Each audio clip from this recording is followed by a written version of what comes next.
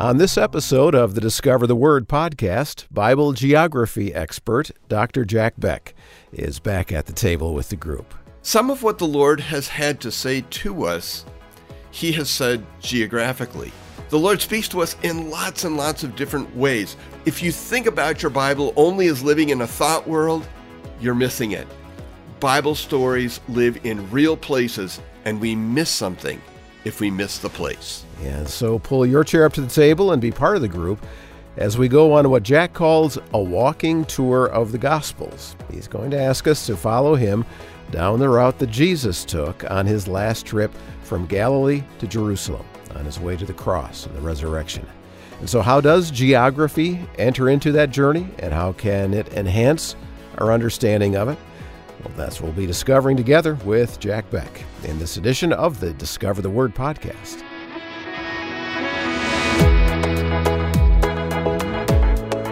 And this is Discover the Word, the small group Bible study from Our Daily Bread Ministries. And we're excited to have another chance to spend some time with our good friend, Bible geographer Dr. Jack Beck. Jack was at the table with Bill Crowder and Elisa Morgan and Daniel Ryan Day in our last episode as well, previewing for us some of the locations that they'll be visiting in the fourth season of the Holy Land video series. And I do have a reminder about a project that we'd like you to be part of related to that I'll talk about later on in this episode. But this week, Jack is going to be doing the same thing he always does, and that's make the geography that we find on basically every page of the Bible more meaningful. Because as he's demonstrated so many times before, location always matters. And so let's get started on this walking tour of the Gospels and join the group as they welcome our friend, Dr. Jack Beck.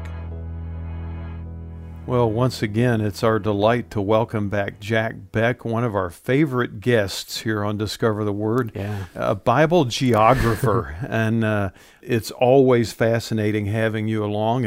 And we just want to welcome you again, right, guys? Yes, Yep. indeed. Welcome Thanks for back. coming. Yeah. Yeah, thank you so much for the invitation to return. I love being with you folks, and I love being in the Word. So if we put a little geography in here, all the better. And just to kind of give a personal testimony as we start this series of conversations, thinking about geography is like putting a new lens in your glasses when you read Scripture. You know, it's really been helpful to pay attention when geographical issues come up and think, well, what's the significance? So you've added a new lens to my Bible reading, and I'm so grateful. Thank you for the encouragement. I love it. Today we're going to shift gears slightly, not so much in focus as in media. So last week we had a chance to talk a little bit about the Holy Land film series. This time we're going to talk about a book that I have finished working on with Our Daily Bread Publishing. The name of that book is A Walking Tour of the Gospels. And it's not a full gospel commentary of the first four books of the New Testament, but more of a shallow dive into the things that I happen to notice as someone who walks the land. What is there about the place, the culture of the past, as you said, Elisa, that maybe is going to give us new insight into familiar stories. So glad to have a chance to walk through the Gospels a bit with you today. Well, where do you plan on starting us off, Jack? Well, let me say the whole week we're going to be near the end of Luke. Luke has something of a unique section. You know, as somebody with PhD in Old Testament, I feel a little like I'm in the wrong swimming pool here. But the reality is, what I know of the close of Luke is we have a series of stories that Luke seems to have collected together from Jesus' final walk to Jerusalem. And I'd like to dive into some of those with you and talk about the place cultural realities that I think come alongside the messaging. Yeah. That's good. I'm more of a New Testament guy, Jack, so maybe we can help each other out a little bit. But what you're describing is really the dominant feature of the Gospel of Luke. Each one of the four Gospels has kind of a dominant feature as to what the writer was trying to accomplish, how they were trying to accomplish it, and how they were trying to accomplish it for their audience. Luke's primary feature actually begins in Luke 9:51, where it says, "Then he began to make his way to Jerusalem." And so from Luke 9:51 all the way up to the triumphal entry is sometimes referred to as Jesus' journey to Jerusalem. And that's where you're going to take us this week. Yeah, and through a little different routing by my take. I think Jesus typically would have traveled to Jerusalem using the interior road. Some people call it the Ridge Route or the Patriarch's Highway, the road system that went down through the center of the country between Galilee and Jerusalem. This time he chooses to go farther east, down the Jordan River Valley. And that actually is going to play a role, I think, in our first story, which is going to be Luke 13. It's a parable, Luke 13:18 through 21. Short enough that I think we should put it out there for everyone. Sounds great. I'm happy to read that. Thanks, Daniel. So Luke 13, starting in verse 18, he said, "Therefore, what is the kingdom of God like? And to what should I compare it? It is like a mustard seed that someone took and sowed in the garden. It grew and became a tree, and the birds of the air made nests in its branches." And again he said, "To what should I compare the kingdom of God? It is like yeast that a woman took and mixed it with 3 measures of flour until all of it was leavened." So there's kind of 2 parables in there. Yeah, absolutely so. And to circle back to the geography just briefly, oftentimes what Jesus is seeing as he's walking prompts the initiation of a conversation. And this one is about kingdom, right? I mean, it's right out there. What is the kingdom of God like? What is the kingdom of heaven like? And so why would that idea of kingdom service? I think it might have something to do with the route. As Jesus is walking down the Jordan River Valley, he's walking past a number of different regions with unique sorts of politics and unique leaders. He's walking past places like the Decapolis and Perea, leaving Galilee, heading down towards Judea. And as he kind of goes through this evolving set of quote-unquote kingdoms, perhaps that is what prompts the idea of, so, all right, we're walking past some kingdoms here. What's the kingdom of heaven like? And he quickly goes to 2 parables, as you said, Daniel. Do you notice a similarity between them? They both have something very tiny that creates something massive, all-encompassing. Yeah, I mean, it's just hard to miss that, right? Mm-hmm. The answer is brief and short, and we can do the theology without the geography and the culture, perhaps. So let's see what added value there might be. How about the first one? What's the first element of geography or natural history, I guess, better, that you might see there? Well, the mustard seed, and it's always caught my attention. I'm a real visual person, and long ago when I first became a Christian, somebody gave me a mustard seed encapsulated in a plexiglass or whatever you call it, lucite kind of ball. And I've just held it in my memory for so long because it is teeny tiny. Yeah, and one of the things when you're planting seeds that you look at is the back of the seed packet will tell you which regions you should plant something and where you shouldn't.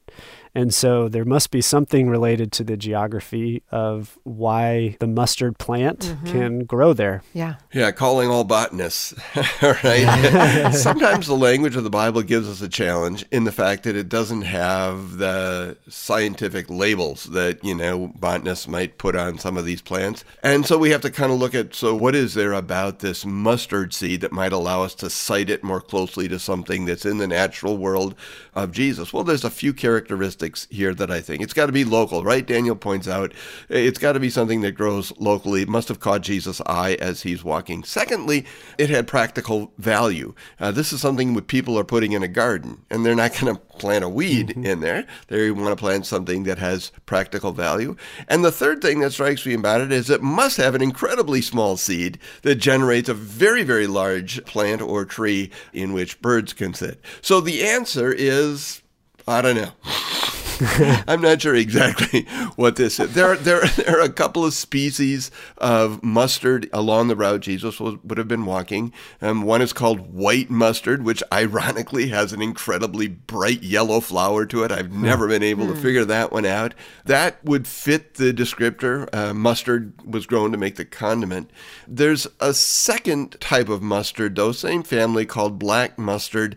Produces a little bit stronger condiment. I don't know how you do with mustard. I don't do particularly well with hot food. But if you were of the ilk that wanted something that had a little bit more pop to it, you would grow black mustard. But to come back to your point, Elisa, the seed about 1 millimeter in length and producing a shrub, bush, or tree that's about 6 to 8 foot tall. I picture Jesus walking along, perhaps past some urban gardens or garden areas, and here's one of these trees growing, and Jesus says, kingdom of God is kind of like that. Yeah. You talked about how he might be passing other kingdoms, the Decapolis, or, these other monuments, palaces, whatever places.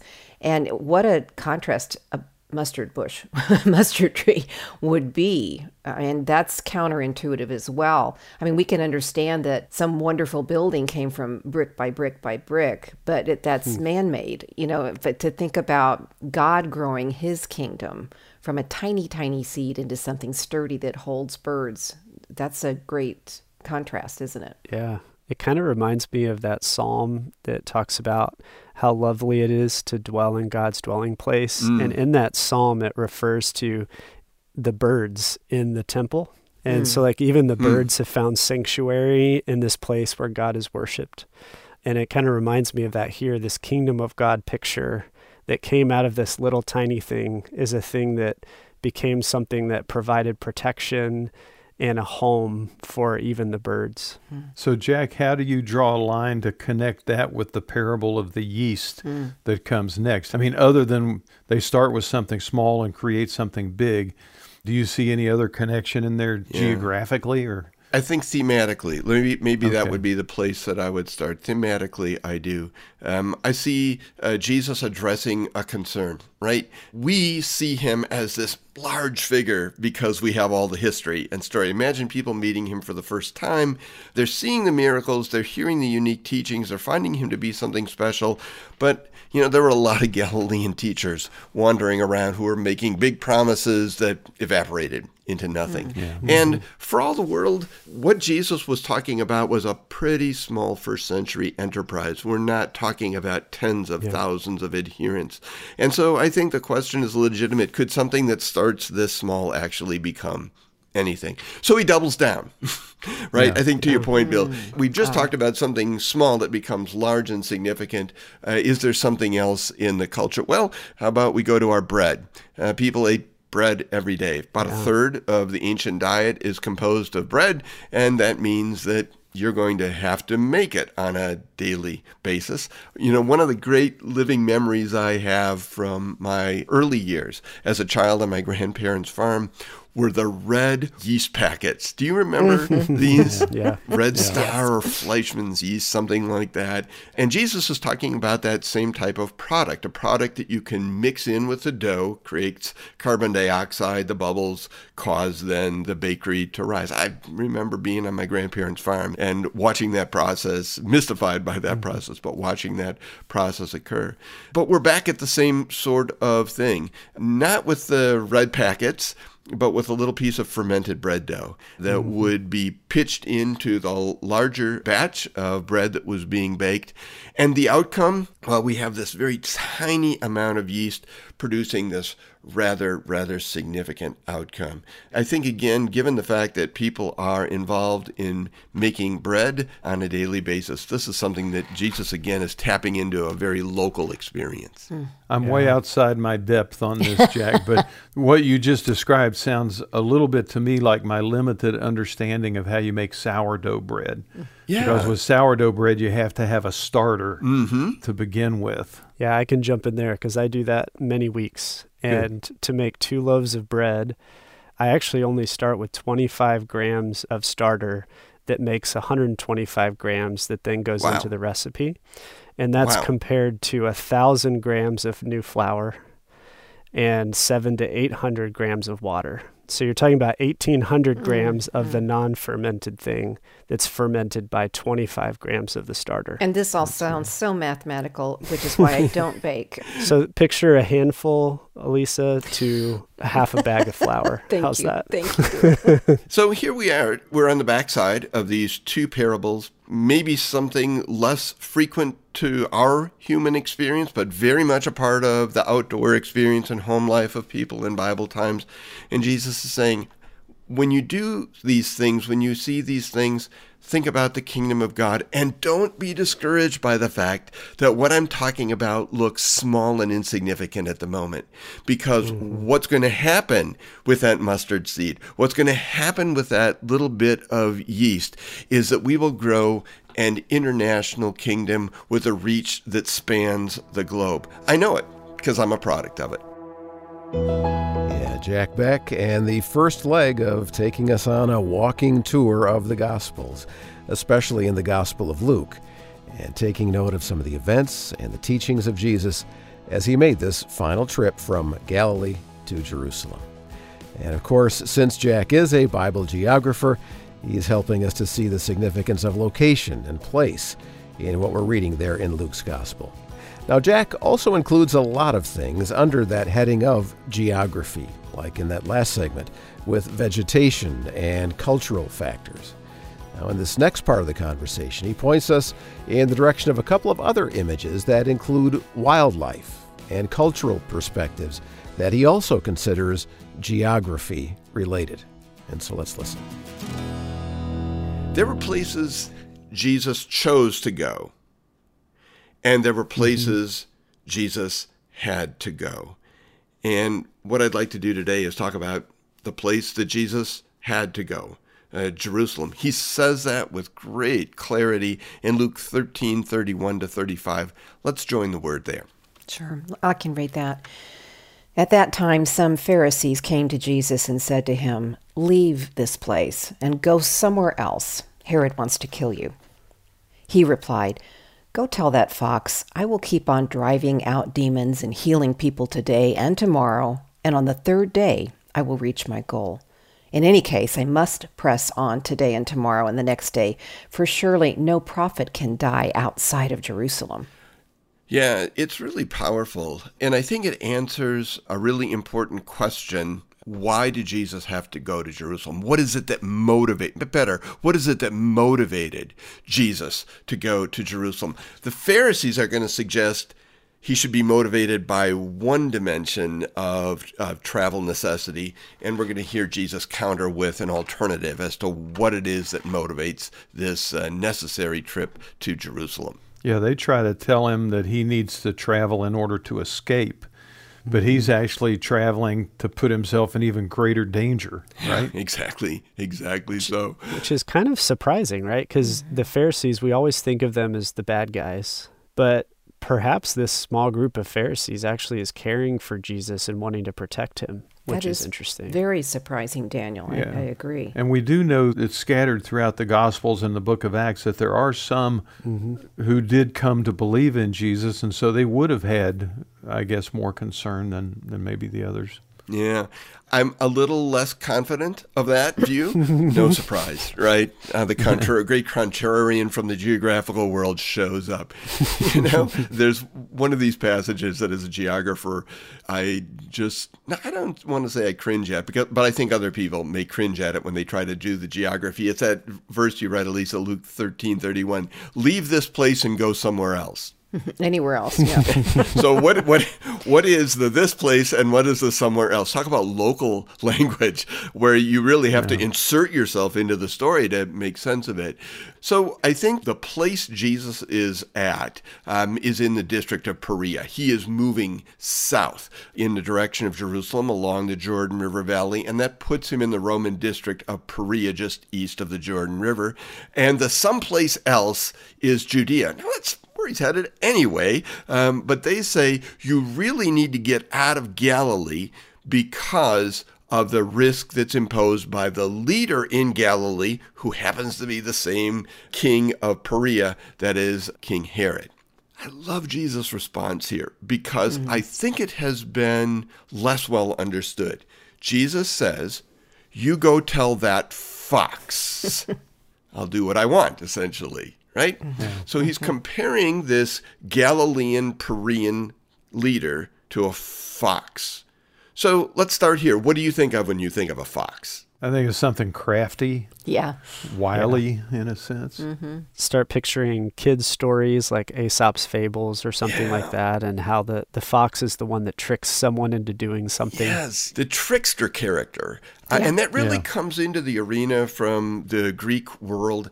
And I wonder whether or not that is what Jesus has in mind. First, because I'm considering his audience, and are they going to know those stories well enough to have created the picture you and I do from those stories? And secondly, if Jesus is characterizing Herod Antipas as a crafty guy, it seems like a bit more of a compliment than Jesus is offering. Let me suggest an alternative view. The fox that may have come to mind for Jesus' original audience would have been this little red Palestinian fox, Palestinian red fox. And when we think about travel stories in the Bible and think about the potential risks of travel, one of the things that will come up again and again, even into the New Testament era, is the risk of large predators. The Asian lion, the Syrian bear, the Iranian wolf. These were the top-tier predators that could take advantage of unwary travelers in the open country. I think that the Pharisees are saying to Jesus, you need to get out of our area here of Galilee and Perea and go to Judea, because Herod is like one of those top-tier predators that is threatening you. And Jesus counters that with a different picture. You go tell that fox, the nuisance thing, the thing that, knocks the unripened grapes off the vine, not a threat to travelers in the ancient world.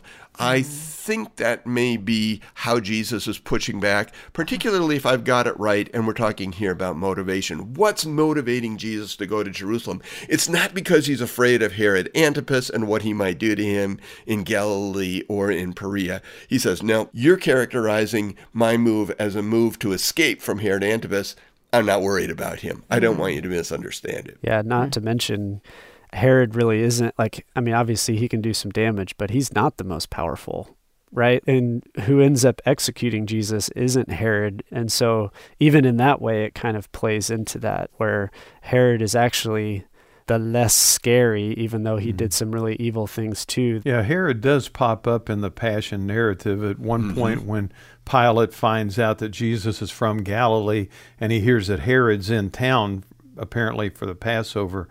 He sends Jesus to Herod, and there's a little interesting subnote there where when Herod's disappointed that Jesus doesn't put on a show for him, he sends him back. But then it says, and Herod and Pilate became friends that day, because up to that point they had kind of been at odds with each other. Yeah, it's an interesting sort of window through the news station into the politics of that day, right? Exactly. So we have a reality going on here, that there's tension there. But I think the big idea is, what is pushing Jesus towards Jerusalem? And the first picture from the natural world makes use of the Palestinian red fox. And the first picture is, look, I'm not leaving Galilee and Perea and going to Judea because I'm afraid, right? Then turn the page, and Jesus goes to another picture from the natural world. See it? Yes, I do. Let's lift it up. Yeah, verse 34 and 35.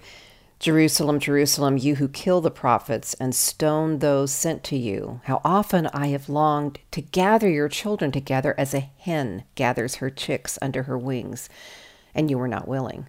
Look, your house is left to you desolate. I tell you, you will not see me again until you say, blessed is he who comes in the name of the Lord. Yeah. This mother hen, with her little baby chicks, gathered up under her wings. And I think of an illustration I heard one time in a National Geographic where a forest ranger was checking after the fire that had just ravaged his region, and he came upon the charred body of a bird, and he kicked it over with his foot, and little chicks scurried out, and the mother had provided her life for these little chicks. That's what comes to my mind. That's Jesus Powerful. right there. Yeah, when you point to verse 34, it paints a very different picture than verse 33. 33 makes it sound like he's going Jerusalem missionally, because that's where prophets have to die, and he knows that's his destiny. But in verse 34, you get the heart behind the mission, whereas he's doing it to protect and to care and to love. And that's kind of hinted at, too, at the beginning of 32, where he's going to cast out demons and perform cures today and tomorrow too. So there's that care and that compassion that Jesus really has characterized all of Jesus's ministry. Yeah. It's interesting to me that these two images of the Palestinian red fox and the hen gathering her they create two very, very different pictures. And yet they seem to circulate around this same question. So what is it that's motivating this trip to Jerusalem? On the one hand, it isn't fear of Herod Antipas. He's not making the move to Judea because of fear. In fact, he knows, as you observe, Bill, I'm going to go there, and this is the place prophets go to die. That's why I'm going down there. But what makes me go there? Not fear of that, but love and care and concern for my people there. Jesus would carry the cross to save these very folks from their own worst selves. It's amazing, isn't it, the love that says, I am going to love beyond your hate for me. For those of you who want to see me dead, okay, I'll go to the cross. But I'm not going because I'm afraid of being somewhere else. I'm going because I'm so in love with all of you that I can't do anything else. He would carry a cross to save them from their own worst selves, and he carries his cross to save us from our own worst selves. Helpful perspectives from those images that Jesus likely saw in that trip that he had to make from Galilee to Jerusalem that Luke records in his gospel that give us both what didn't motivate Jesus to make that journey and also what did. Bible geographer Jack Beck at the table with Bill Crowder and Elisa Morgan and Daniel Ryan Day for the walking tour of the Gospels in this edition of the Discover the Word podcast. Now, in just a moment, Jack is going to have us look at a border story from the part of this journey Jesus and his disciples made as they passed along the border of Galilee and Samaria. It's a story that reveals how the socially displaced always have a place with Jesus. That's good news for each of us and should affect how we think about others as well.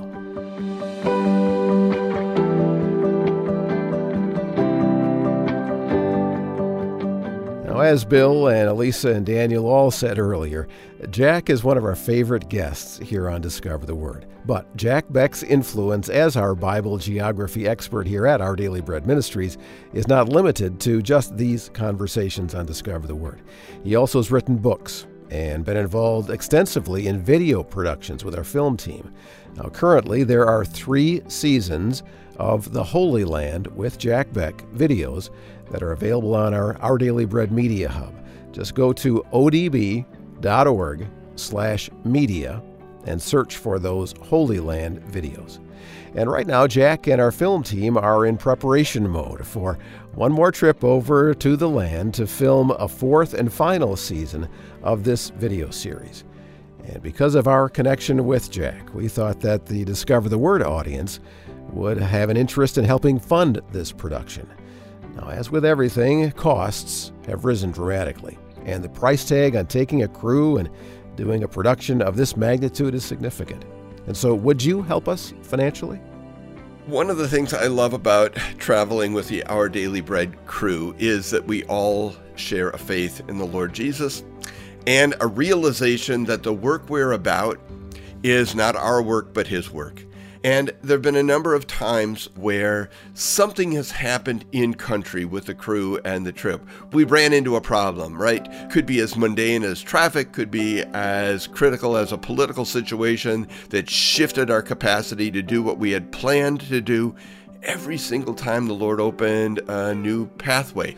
Sometimes the Lord just moves these pieces around on the table in a way that I don't expect them to be moved. And I love the way the Lord provides. If the Lord has blessed you in a way that you can, He may be saying, hey, come alongside us. I would love to have you join us financially in supporting this work. Yeah, thanks, Jack. And so if you would like to partner with us in helping fund the production of this 4th season of the Holy Land film series with Jack Beck, right now you can go to our discovertheword.org website, click Donate, and you can give right there. All the money collected now through the end of June will go toward this project. Again, that's at discovertheword.org and click Donate. And now back to this study with Jack Beck here on Discover the Word, taking a walking tour of the Gospels and focusing on an event that happened along the Galilee-Samaria border. When people meet me professionally, they often come away with the impression that I'm sort of an extrovert who loves to go to parties. Yeah. Nothing could be farther from the truth. I get that too, Jack. Yeah. Sort of professionally extroverted. I tend generally to feel uncomfortable in social settings where there's lots and lots of people. But I'd like to tighten the focus. There are folks who are socially displaced in all eras. And I think the story that we're looking at today takes us into that category of the human experience, those who feel socially displaced. And where is it that they find a place within the Christian message? Where do they find their place with Jesus? The story is a powerful one for helping us answer that question, I think. I think all of us feel discomfort in some groups. Some of us feel uncomfortable in all groups. So this ought to be helpful. And it's a difference between being introverted and extroverted, although that plays a large role. There are reasons for our discomfort, whether it's a disqualification of, I come from divorce or abuse or poverty or whatever, my broken story. Or sometimes it's a giftings, and I'm not a platform person, I'm a behind the scenes person. We can bring on our own discomfort and we can feel that sense of not fitting in just about anywhere. Yeah. And oftentimes that not fitting in comes because other people have told us at some point we didn't fit in. Then there's that. Right? The hurtful memories that we all have. And add to that maybe not speaking the same language as those around you, or not having been raised in a faith as those around you have been, or, we can go on and on here. So, what it comes down to is we live in a world that's constantly dividing itself into us versus them. Oh, that's good. Whoever the them might be at this moment. Yeah.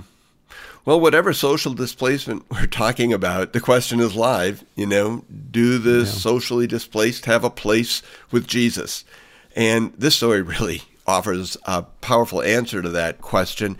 Let's take a look at just a couple of verses here that'll get us into it. It's a story of the 10 lepers. Luke 17:17 and 18. Luke 17, and Jesus answered and said, "Were there not 10 cleansed, but the 9? Where are they? Was no one found who turned back to give glory to God except this foreigner?" Yeah. Well, let's start with the geography because, that's what we do. We always start with the geography. I'm struck by the fact, how often stories that we think we know so well, we've just read past and ignored the geography. Yeah. So I'm lifting it up here for us. Luke 17, verse 11. This is how that story begins. Bill read how it ends. Now, on his way to Jerusalem, Jesus traveled along the border between Samaria and Galilee. Because we're not so familiar with geography, Bible geography, sometimes we may not have a picture there. But let's put the picture in place. For Jesus to travel from Galilee down to Jerusalem, he's going to have to at least travel along the border between Galilee and Samaria. And Luke calls it out for us, just in case we'd miss it. He's traveling on the border, and that makes this a border story. It's the sort of place people live who don't fit in on either side of the border. My observation. That's why I think it's a border story about people who are socially displaced. So let's walk through these individuals a bit and get a sense for their displacement. Let's start with leprosy. Okay. We've got 10 people living on the border who are all afflicted by the same disease. What do you know about leprosy? It was isolating socially and religiously and culturally in ancient Israel. It wasn't always in the rest of the ancient world, because Naaman the Syrian was a general in the Syrian army, and he had leprosy, but he was able to function at a high level and was welcomed into the palace. But in Israel, there were pretty strict rules about lepers and what they could and could not do. We have a modern-day leprosy. It's called Hansen's disease, and I don't know how that really differentiates from this, Jack. Yeah, I think it's hard to create a one-to-one relationship here. It seems like the word that we have in the Bible that's translated leprosy is used for a variety of skin ailments of one kind or another, everything from psoriasis to that sort of thing that's apparent to others. So I wouldn't immediately, like you said, Elisa, jump to Hansen's disease. But to Bill's point, whether you're living in a Jewish or a Samaritan culture, this is an isolating reality. And I think what's striking about it is that we've got people living on the border because they probably don't fit well on either side of that border because they've been afflicted with this illness. So we've got 9 of those folks who are Jewish, and then we've got one man who shares the disease, but not the cultural connection. He's a Samaritan. Yeah, so you've got 2 problems that this guy's dealing with, both of which make him unacceptable in Jewish social culture.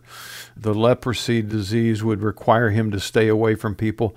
The fact that he was a Samaritan, I mean, we have a lot of information on that in John 4, and Jesus' encounter with the Samaritan woman, how we're told in that chapter that the Jews had no dealings with Samaritans. Yeah, the story in 2 Kings 17 is going to be, for those who want to dig deeper into the historical roots of that, is where this all occurred. 800 years prior to our story, the empire of Assyria came in. They deported the Jewish residents of that space, imported non-Jewish folks, eventually ended up having to commingle both Jewish and non-Jewish folks together, and resulted in a community that has some connections to the Jewish faith, but not always the ethnic, genealogical connections to the Jewish faith. And as you said, Bill, John 4, verse 9 says that there was tension that developed between the two. That's a story that comes to us from the time between the Old and New Testament periods when a Jewish king went in and destroyed the Samaritan temple, and that has a legacy that lives on into the first century time of Jesus. You know, and times that I've been in the Bible lands and talking to, whether it's our Israeli guide or people at the restaurants or whatever, I'd often ask them about their faith, and what they would say to me, Jack, is, well, I'm Jewish, but I'm not religious. And so here you have a case where you have a Samaritan who is being excluded, not just ethnically, but also religiously, whereas today maybe that wouldn't happen. Yeah. I think it's interesting, too, the way he comes to Jesus. You know, he prostrates himself at Jesus' feet and thanks him. There's a genuineness and a humility and a honoring of Jesus, all of that tied in his response. You know, it's already one good thing to come and tell somebody thank you. Yeah. But to lay at someone's feet and to give them that much honor, and it shows that when the group of lepers was praying, Jesus, have mercy on us, that this Samaritan had taken that really seriously, that when he received that mercy, he came back and laid himself at Jesus' feet and thanked him. Yeah. There's something very humbling, but also faith invested in that gesture. It's like he's really acknowledging his deity, I think, maybe we would say. Yeah, I think there's also something here with Luke, because this is now at least the second time that Luke has made a Samaritan the hero of a story. And that would have been shocking to the Jewish audience. It is, and I think you're right, Bill. And I think what we're seeing here is Jesus wading into, as he so often does, wading into a group of people that socially were not viewed very well. Right. The infirmed, you know, the lepers, the blind, the deaf, the demon-possessed, on and on, the woman with the issue of blood, the dead, everybody that was unclean and unacceptable. And Jesus just sweeps that away. I mean, he just sweeps away those social distinctions. He treats everybody out here on the border in the same way and sends them all, this is interesting to me, sends them to Jerusalem.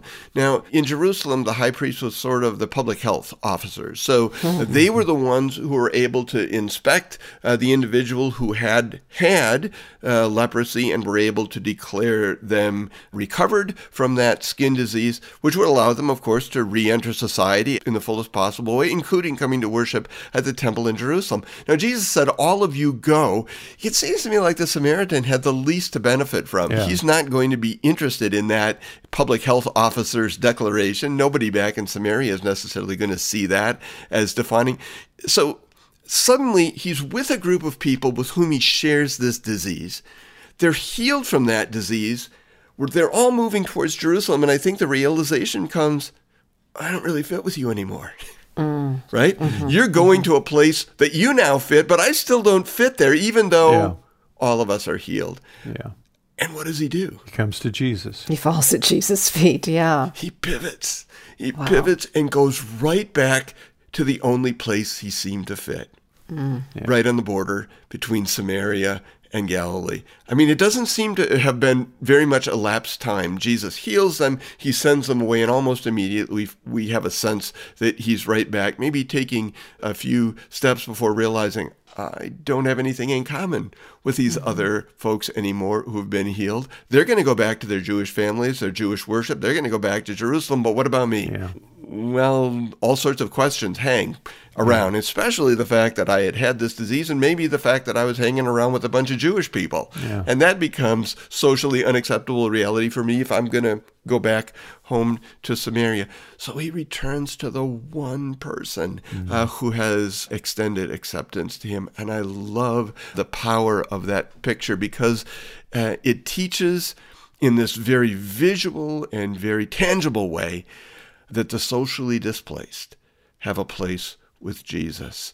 And I would just say to anyone who's feeling like they need to stay on the border, who they don't really fit in any of these places, for all of the reasons that we sometimes make people feel unacceptable, that Jesus isn't that guy. He is not someone who finds us unacceptable, no matter what we bring to him. For anyone who maybe feels like they're on the border, they don't fit in, maybe people, please realize Jesus is waiting for you. He's waiting for you because he loves to embrace people whom others have seen as socially unacceptable.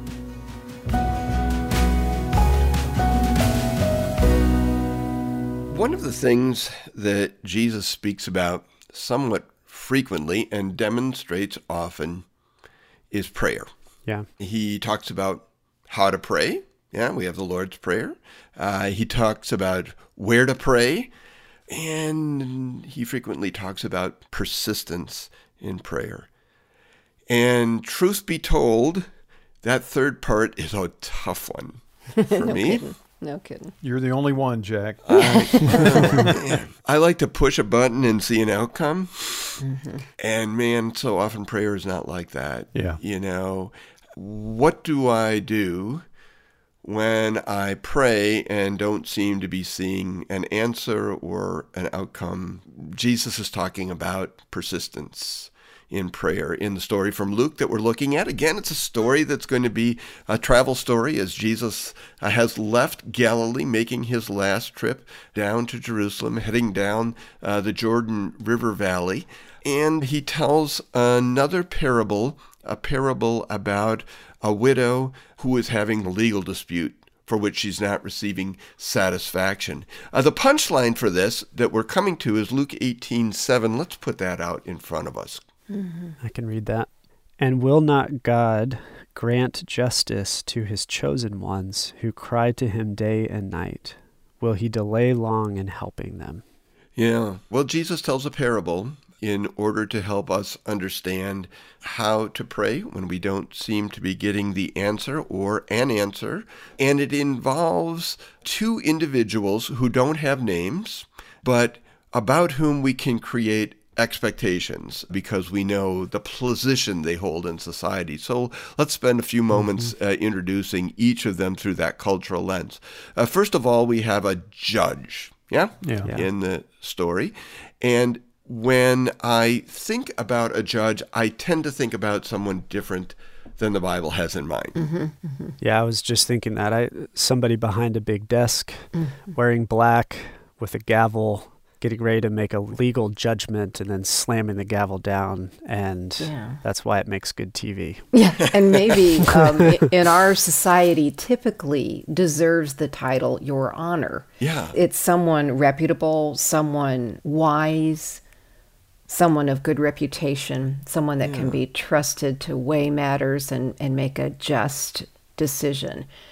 But this judge here Yeah. doesn't seem to be like that at all. In fact, Jesus characterizes him rather harshly, I think. He says, he does not fear God and did not respect men. Yeah. Yeah, and my translation says doesn't care what people thought. And I thought, Yeah. wow. I mean, you just feel kind of like it's a flippant, narcissistic almost Yeah, for individual. sure. Let me circle right back to that. Let me just stick for a moment with trying to navigate through some of the jurisprudence of first century Israel, right? So let's say I have an issue with someone else. What do I do first? I first go to the head of my extended family. The people tend to live in very large family groups.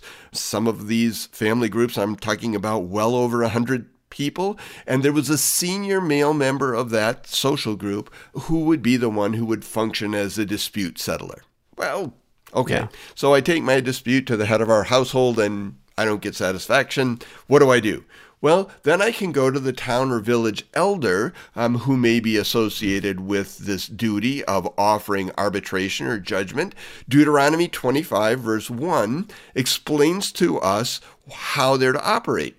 When the people have a dispute, they're to take it to the court and judges. So again, kind of translate that back into the first century context. And these judges will decide the case, acquitting the innocent and condemning the guilty. Sounds pretty straightforward to me. Yeah? If it only worked that well all the time. Yeah. If it only worked that well all the time. But as you observe, Bill and Elisa, this guy was far from that ideal, right? I mean, put that out there again. I think that language, when we see what you're supposed to see, Deuteronomy 25:1, what does Jesus tell us we're seeing? He did not fear God, and he didn't care what anybody thought or said. Yeah. Yeah. He's not going to do it because he thinks God wants him to do it a certain way, and he's not going to do it because he feels pressure from people to do it a certain way. Yeah. He doesn't really have a conscience the way we would hope someone in his position would. Absent the moral compass, my goodness, not the sort of guy that you would have to go to. But we meet someone in this parable who had to go to him. Because she was not receiving any sort of satisfaction at the family level. We're told one other thing about her, that she is a widow. So let's put her culturally in the frame. What do you know there? Well, you've got somebody who's a victim and in a victim's position before a judge who's irreverent. And wow, I mean, that's a very difficult position because widows were dependent upon their extended family. If they had one, if they didn't, they were just dependent for financial and otherwise support. In the last conversation, Jack, you talked about people who were socially displaced. And in a way, widows fit that because they were among the most vulnerable in society. They were those who did not have a good, solid support system outside their family, if they had a family. And so they were very much prey for powerful people to take advantage of. Yeah, and throughout the story of the Bible, the Lord brings attention to the orphans and the widows as the most vulnerable and those who were called to take care of. And honestly, widows and orphans in the world today, and most places in the world, are in a very similar version of vulnerability to the first century, especially with things like land grabbing that still exist, where a widow was, married to this person, they owned land together, or they were part of the family of the husband, and then when that husband dies, she looks to the rest of his extended family to take care of her, and they're like, well, he's dead now, so you're dead to us. But then her family also, who's poor and trying to live off of the land, she goes back to them, and they're like, sorry, we sold you off, basically, and so you can't come back to our family. And so she ends up stuck between families and vulnerable as well, even today. So in this parable, we meet two people who are in a very different place in the power hierarchy, yeah?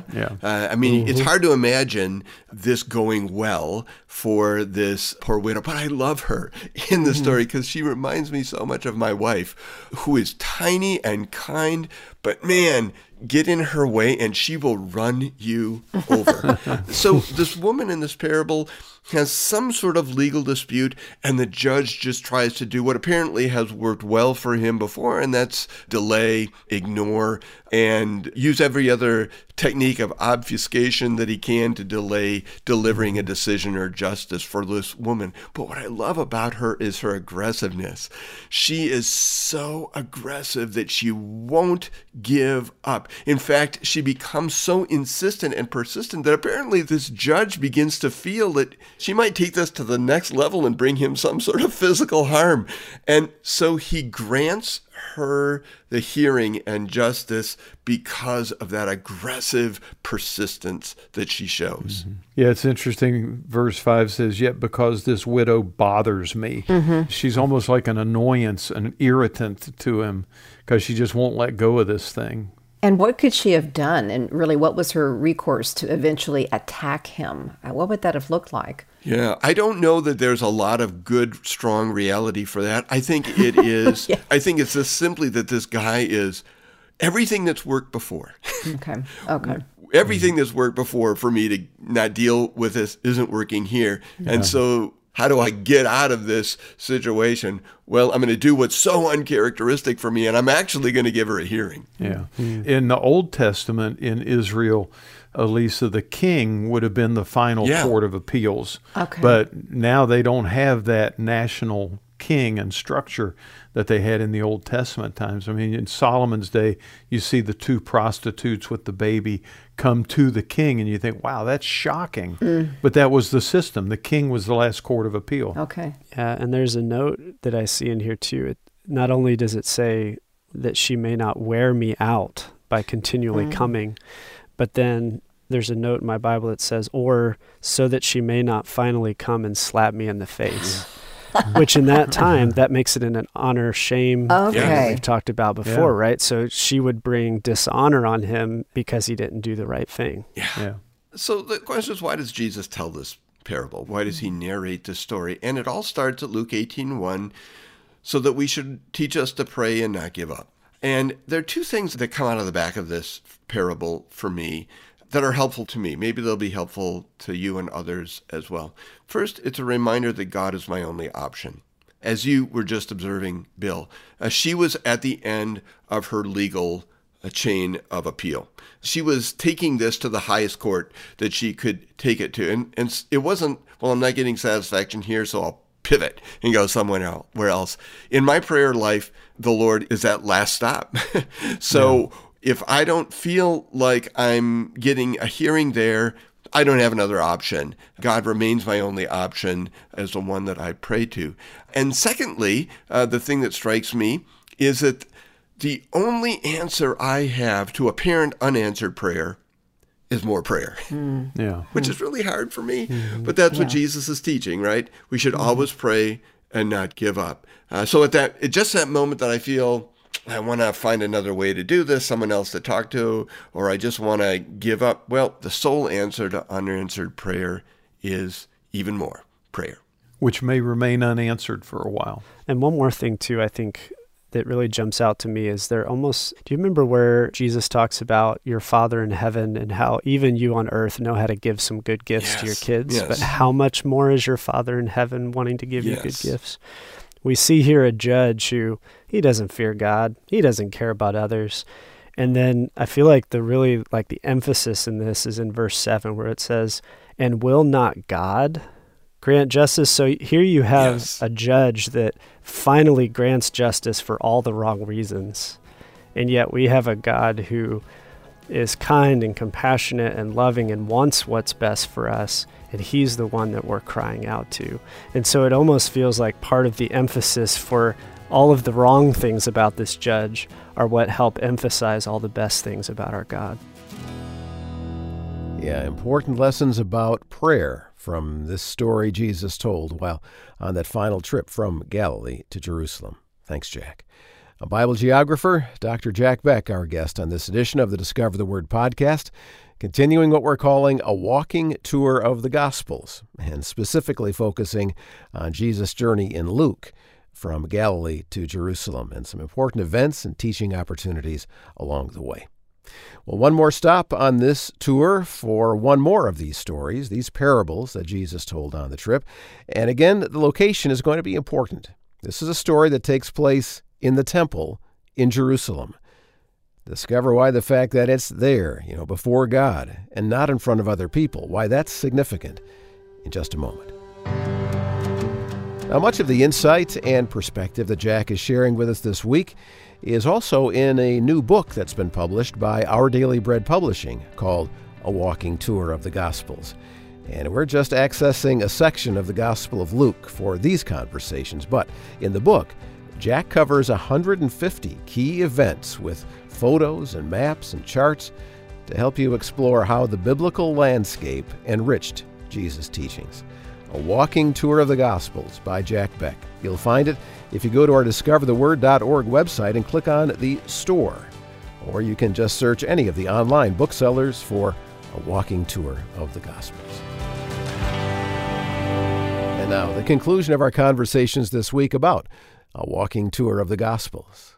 Well, Jack, once again, it's been a delight having you with us. We're so glad that you would help us to learn the Scriptures in new and fresh ways, and it's always just wonderful to have you. So thanks for being with us again. And thanks for the opportunity. And I want to ask a clarifying question for anyone who's used to your solely geographic focus in teaching. This particular series of conversations we're having is a little bit different with the walking tour of the Gospels. And you're bringing up agricultural things, cultural realities. And so maybe just review why you on this topic. Yeah, good question. For me, geography is a broad reach that extends all the way from the physical geography, the forces and features on the surface of the earth, to the animals and the plants, the insects with whom we share existence on the earth, to the human response to all of that, which is culture.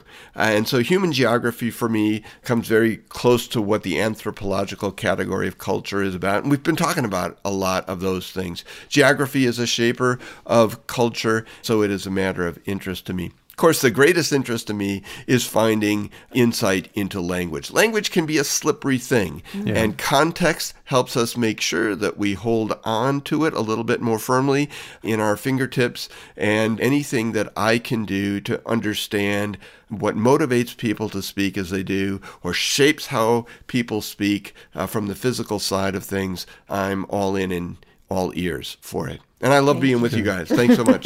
So for our final conversation this time, where are we going to go? We are still on our way to Jerusalem, but kind of leaping forward with a picture of worship in Jerusalem, place of prayer. And we are going to meet the kind of person, let's see, how can I say this nicely, who is more exhausting to me than any other that I can think of. Wow. Okay, I'd hate to hear you say it in a not nice way, because that's pretty strong. Yeah. So I don't know about you. I know you've met this person before. They're a person who is very self-absorbed and feel like everything that they are and do is better than everything everyone else has. Their children are more talented than yours. Their work is more meaningful. Even their dog is smarter than yours. You know the sort of person I'm talking about? Yeah, I think we call that the humble brag these days, where everything that comes out of their mouth, it's like they find humble ways, quote unquote, to drop in, oh, I met so-and-so, and I did such and such, and I flew to this country, and I've made all this money, and all that. And then maybe if they're Christian, they'll throw in, praise be to God. Exactly. There's a little cherry on top. And sometimes all that stuff gets assembled together in the annual Christmas letter. Yes. Well, Jesus is going to talk about that person here, and a caution that God's view of the self-righteous is not the view that they have of themselves. It's a pretty powerful cautionary statement. Luke 18:14. Let's put that in front of us as our lead. I've got it. I tell you that this man, rather than the other, went home justified before God. For all those who exalt themselves will be humbled, and those who humble themselves will be exalted. Yeah. Eek. Yeah, and that's how I think we're supposed to feel. Yeah, I mean, all of us are going to have to deal with folks who have this, and I'm not talking about self-confidence. I'm talking about an overt overconfidence in themselves to the point of that self-righteousness.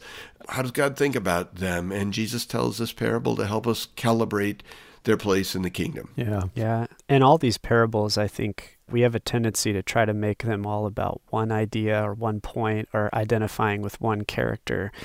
But these stories invite us in to change how we see not just others, but see ourselves and see how God works and stuff like that. And I feel like the invitation in this parable is whenever we see the Pharisee who exalts himself as the other person that we're never like, we're actually being the Pharisee. And so part of the invitation is in this story is to see us as the times when we're the Pharisee or the tax collector, either character. Yeah, I think you're right, Daniel. I think one of the challenges when we read stories in the Bible is to ask ourselves where we might fit in that story.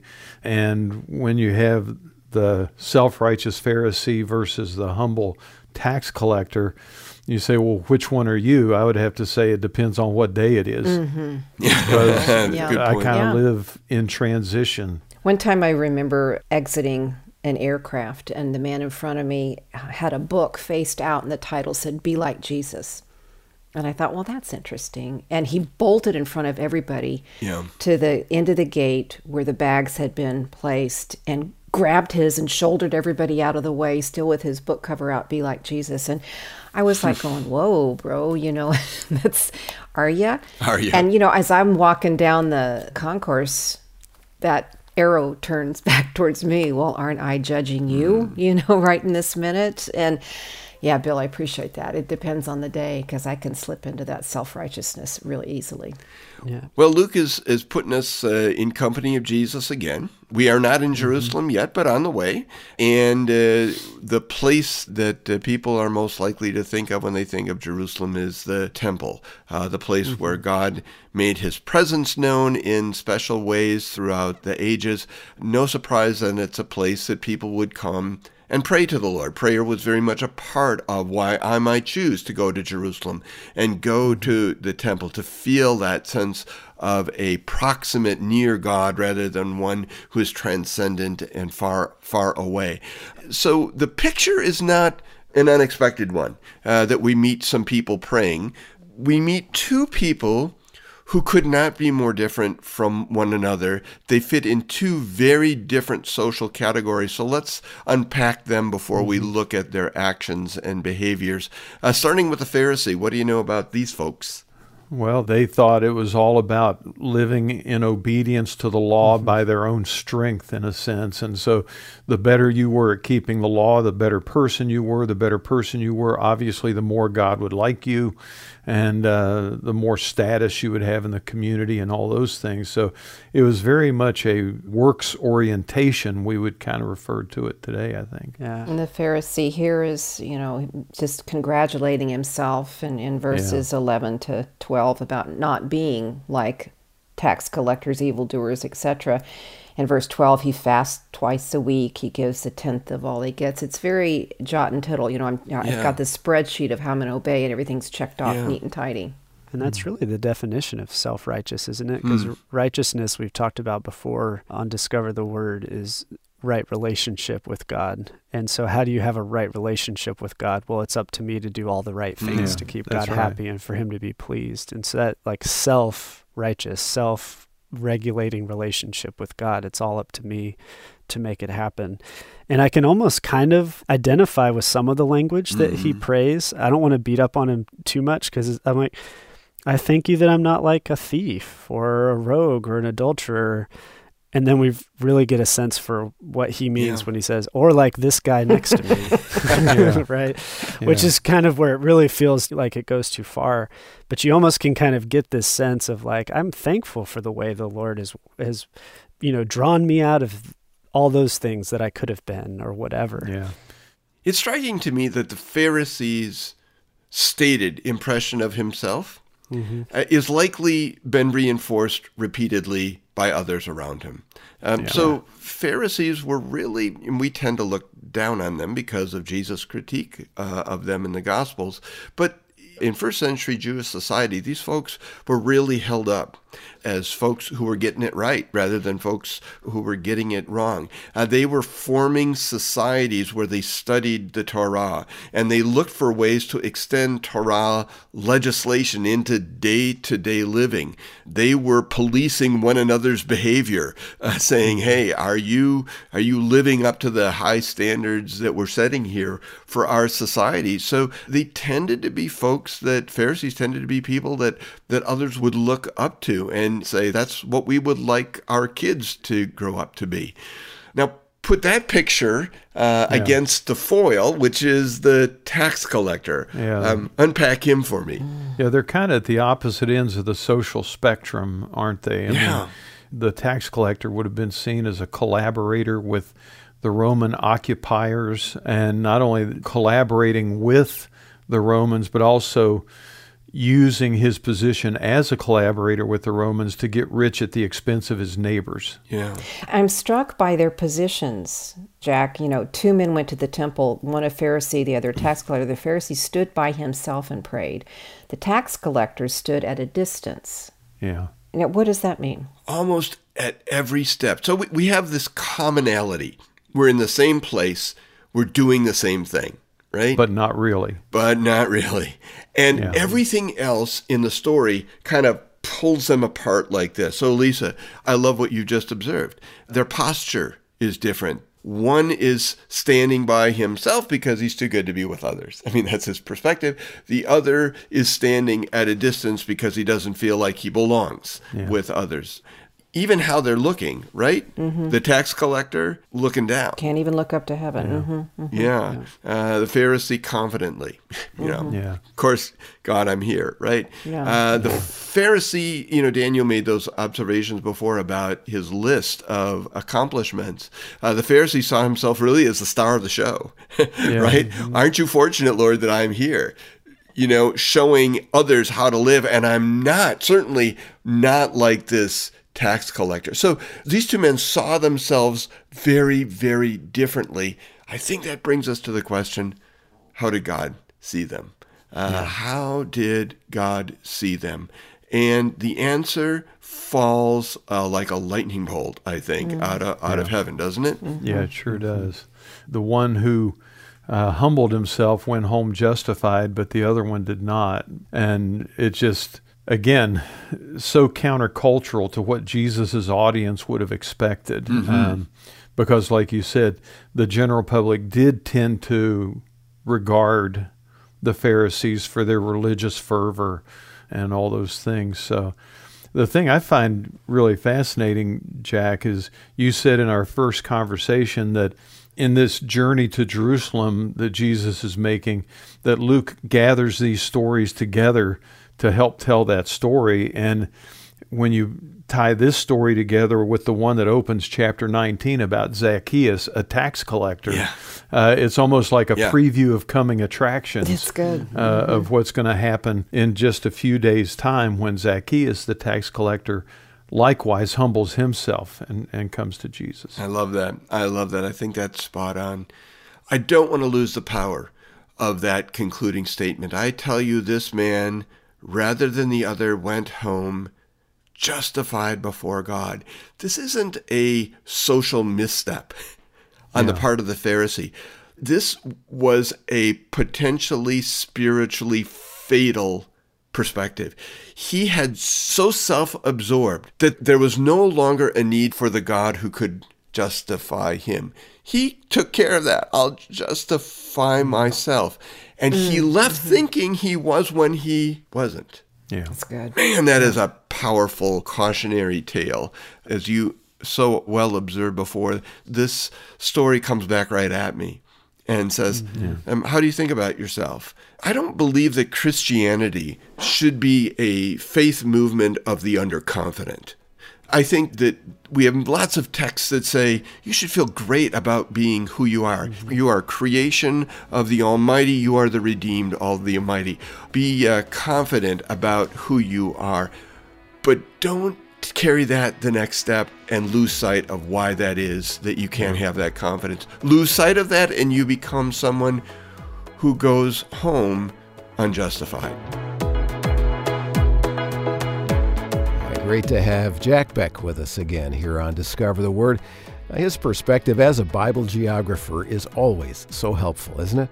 I mean, hanging around with Jack as we have for the last couple of episodes really does change the way we read our Bibles in so many ways.